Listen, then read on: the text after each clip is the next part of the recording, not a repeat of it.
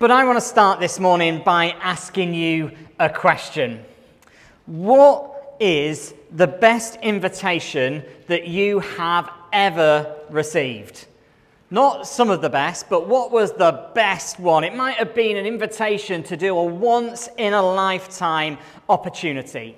It might have been that you've been invited to do something that you never thought you could possibly be able to or be invited to do. Maybe it was just a simple invitation for you that was the best invitation, an invitation to spend some time with some friends or family and spend some time with those who are closest to you. But what was the best invitation that you have ever received? For me, I've had lots of great invitations, but one of my favourite invitations that I ever had was that I got invited to go and watch England play Germany at Wembley Stadium in the last 16 of Euro 2020. Live in the stadium, amazing opportunity, but sadly, I had to turn the invitation down. Can you believe it? Now, when England are playing football, I like to plan ahead. I get the dates in my diary, and let's be honest, if England are playing, well, actually, there's quite a lot of people who support different nations in our church now, but let's be honest, most people don't want to see me, and I love you all dearly, but I'm sorry, I don't want to see you, unless we're watching the football together, in which case, come on over and we'll all watch the football together. So I had my diary booked out, and I was all set to sit at the sofa at home with my England hat on and my England top on and cheer England on as we try to take over, or as we try to finally defeat Germany in a major tournament and make it through to the next round, when I received a phone call from my uncle. And my uncle had managed to get tickets to go and watch the game live in the stadium. And he said, "Matt, you can have one. Come along and join me." Now, at this point, I got very excited. And I thought, great, I've definitely got the afternoon clear. But to get down to Wembley and then back again, it's going to take a little bit longer. So let me check what else is in my diary. And as I looked at my phone, I got my phone out, I looked at my diary, and my heart sank. I had another commitment. I had a meeting here at church, and I suddenly had a moral dilemma. Do I ditch the meeting, or do I go to watch the football? What could or what should I choose?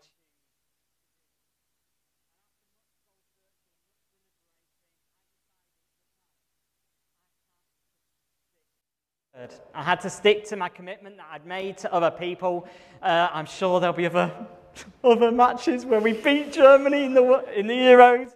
I'm sure there'll be other opportunities, but I'd made a commitment. What would it have said if I'd have said about my priorities, if people who are giving up their time for our church and the minister turns around and says, "Oh, I've got a better offer, so I'm off over there instead." Or what would it say about my priorities, that I'm here building the kingdom of God with this great, wonderful bunch of people, and because at the drop of a hat, I drop it for a better offer that comes along.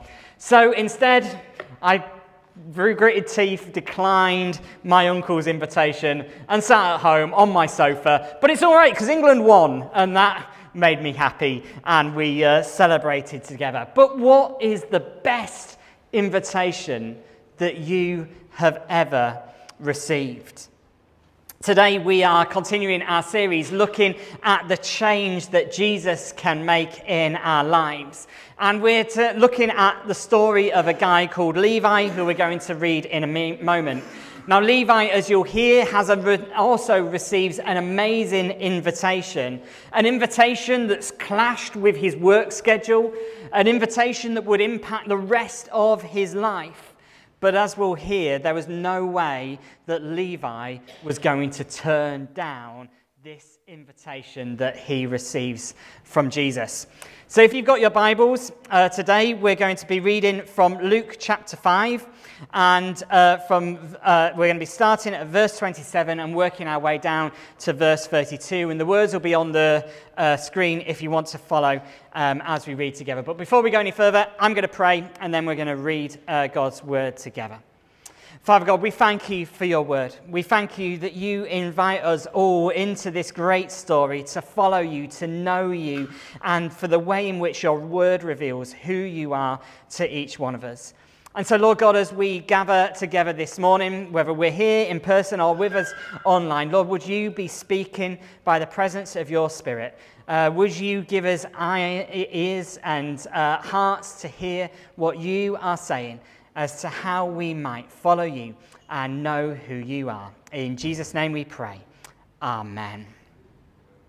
Okay, so Luke chapter 5, and we're starting at verse 27.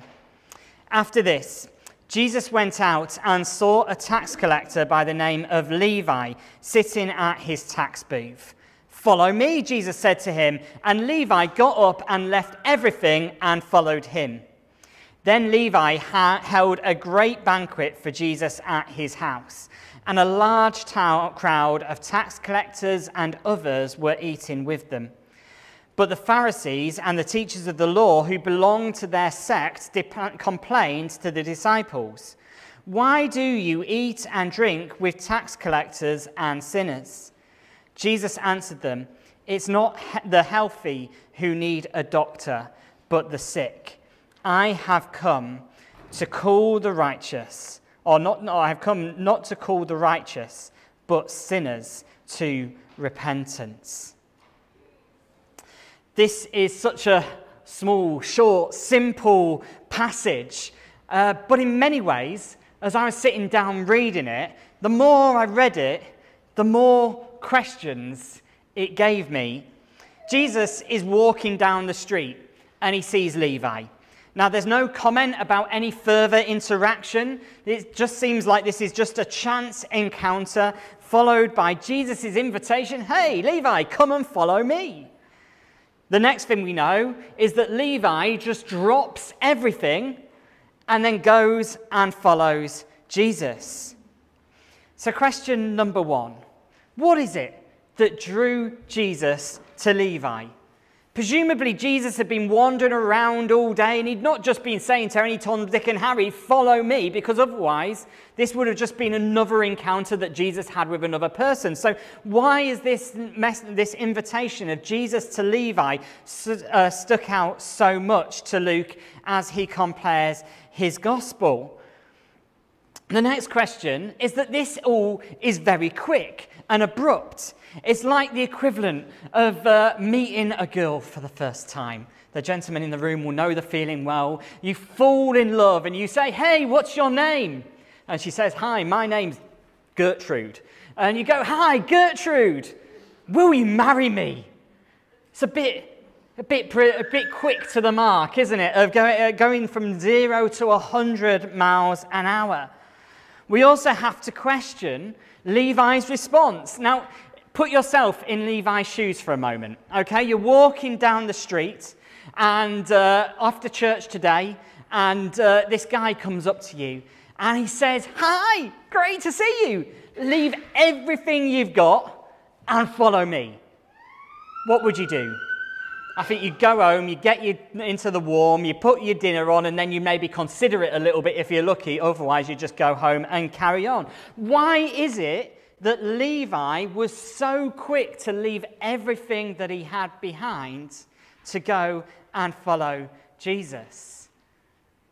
The truth is that we might be able to have a guess or read between some of the lines as to why Jesus meets Levi in this way. As Julie was saying a couple of weeks ago, looking at all these different interpretations as to what might be happening in his story. It might be that this is just some of the highlights of what happened in this encounter, and Luke just is giving us a headline story of what's happening. We don't know.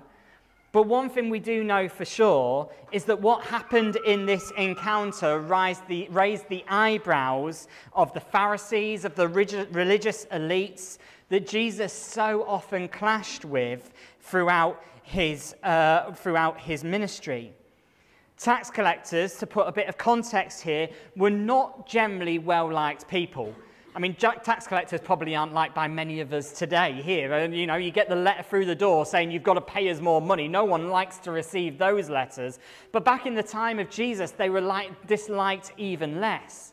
Not only did they take people's money away from them, but they were also known as extortion artists and con men, often skimming off extra tax off the top in order to be able to take extra money for themselves. And if that wasn't bad enough, they were also, not because they wear a funny cloak on BBC One with Claudia Winkleman wearing a big funny jumper, but they were traitors because they worked for the Romans. And the Romans were this big, strong, controlling force that the Jewish people desperately wanted their freedom from. But instead, the tax collectors came, they took all their money, and then they went and gave it to the Romans to be able to support them in their position underneath them. So there was something fundamentally that people did not like about tax collectors. But despite all the questions that this passage raises, the central message that Jesus reveals to us as he invites Levi to come and follow him is that Jesus invites us all to be a part of his story. He invites us all to come and follow him today as well. Jesus saw and he cared about Levi. To our knowledge, he'd never met Levi before. He may have done, he may not have done, but who knows? Levi hadn't, to our knowledge, been one of those people who was following around Jesus from a distance, keeping an eye on him, seeing what was doing, getting a bit of a feel for him before. He said, as far as we know, this is a cold encounter. Levi is just sitting in his tax booth, doing his work, getting on with his life, and then he meets Jesus. And Jesus comes up to him, and he sees him, and he meets him where he was and for who he was. It didn't matter to Jesus that Levi was a tax collector. It didn't matter what everyone else thought about him. Jesus could see beyond the job, he could see beyond the public persona, and he just saw Levi for who Levi was. Jesus could even see beyond what Levi saw in himself. No rabbi in their right mind would have wanted to have a tax collector as one of their disciples. At the best, it would have sent the wrong message. At the worst, it could have completely disrupted their reputation. I'm sure the last thing that Levi was expecting was for Jesus to invite him to follow him. And yet that's exactly what Jesus did. The great truth of this passage is that Jesus saw Levi for who he was. And just as he saw Levi, he also sees each one of us here today just for who we are as well.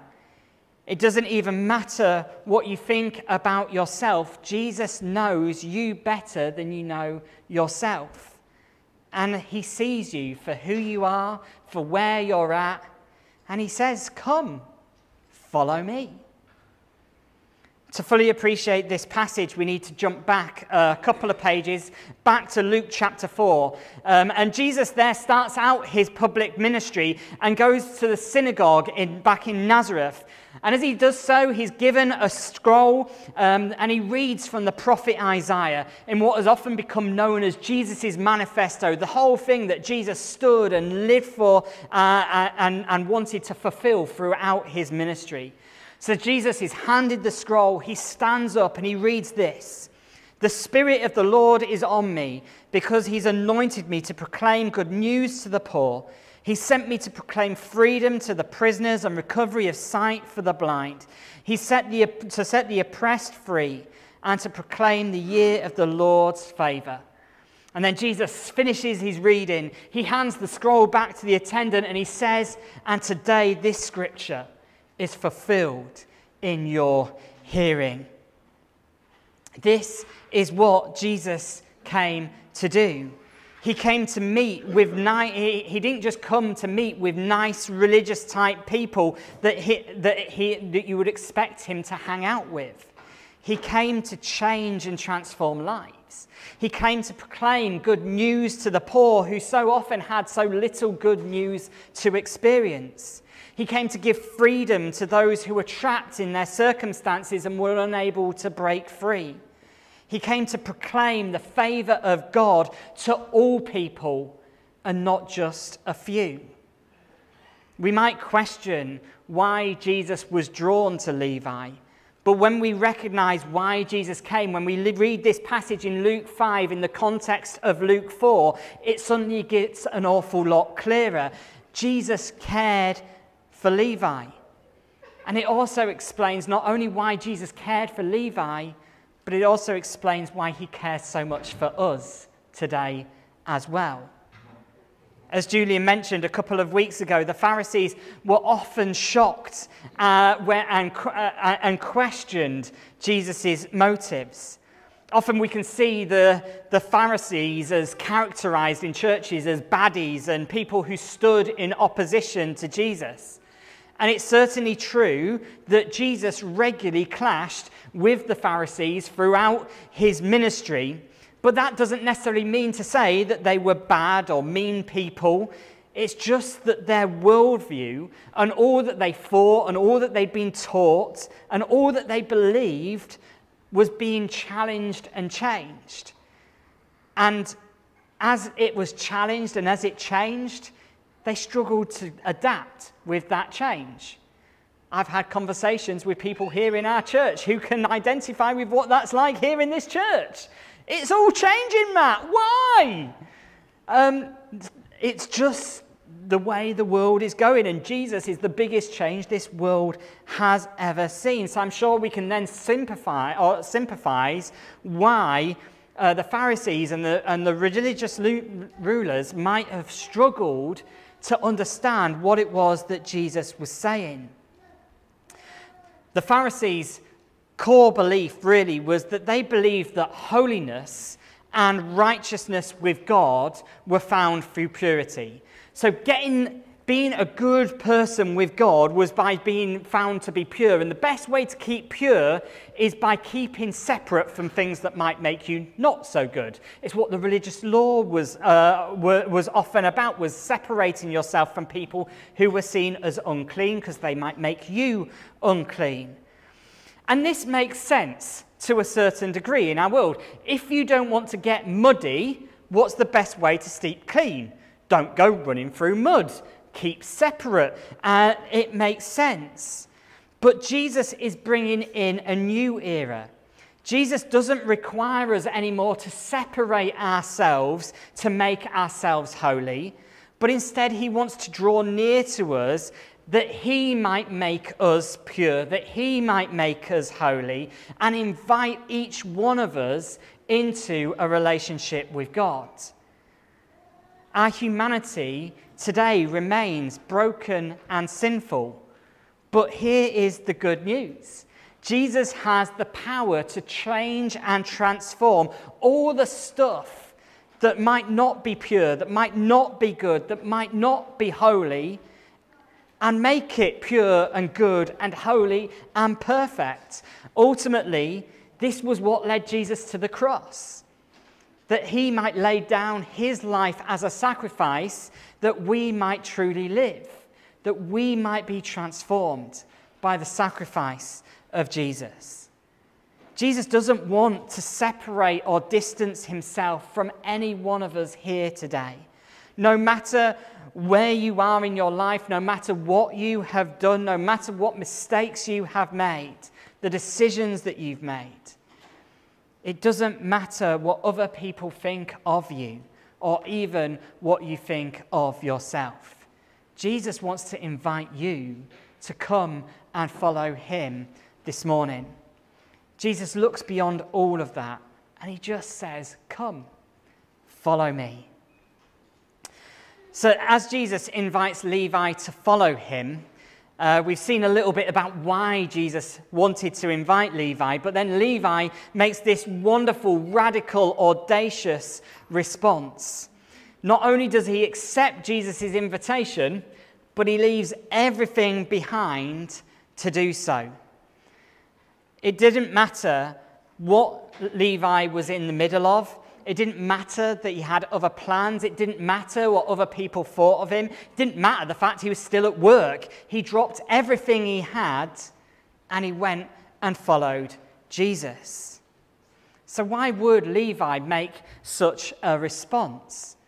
Well, the reason is that when you encounter the good news of Jesus, when you see what he's about and what he's inviting you to come and be a part of, you just don't think twice.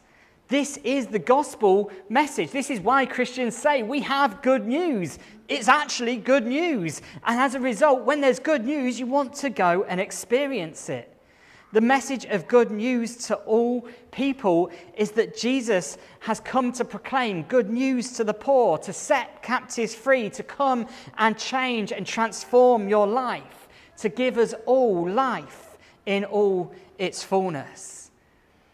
No matter how good or difficult life might have been for Levi, none of it mattered. Jesus had invited him to come and follow him, and he wasn't going to miss out on that invitation. But let's take a moment to be honest with ourselves. How often do we follow Jesus like Levi followed Jesus today? There is a cost to discipleship. There is a cost to following Jesus. Following Jesus means being willing to let go of everything else that we might pick up our cross and follow him. That we might let go of everything else, that we might hold on to Jesus. Yet how easy, how tempting it can be to try and follow Jesus whilst also holding on to other things, being unwilling to let go of them.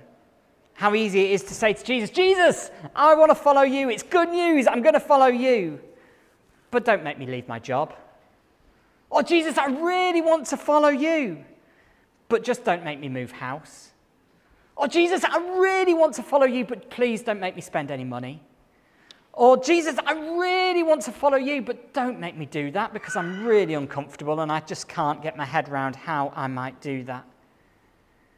Jesus, I really want to follow you, but I want to follow you on my terms, on my time, in my way. Jesus can and will change our lives. He invites us to follow him, but there is a cost.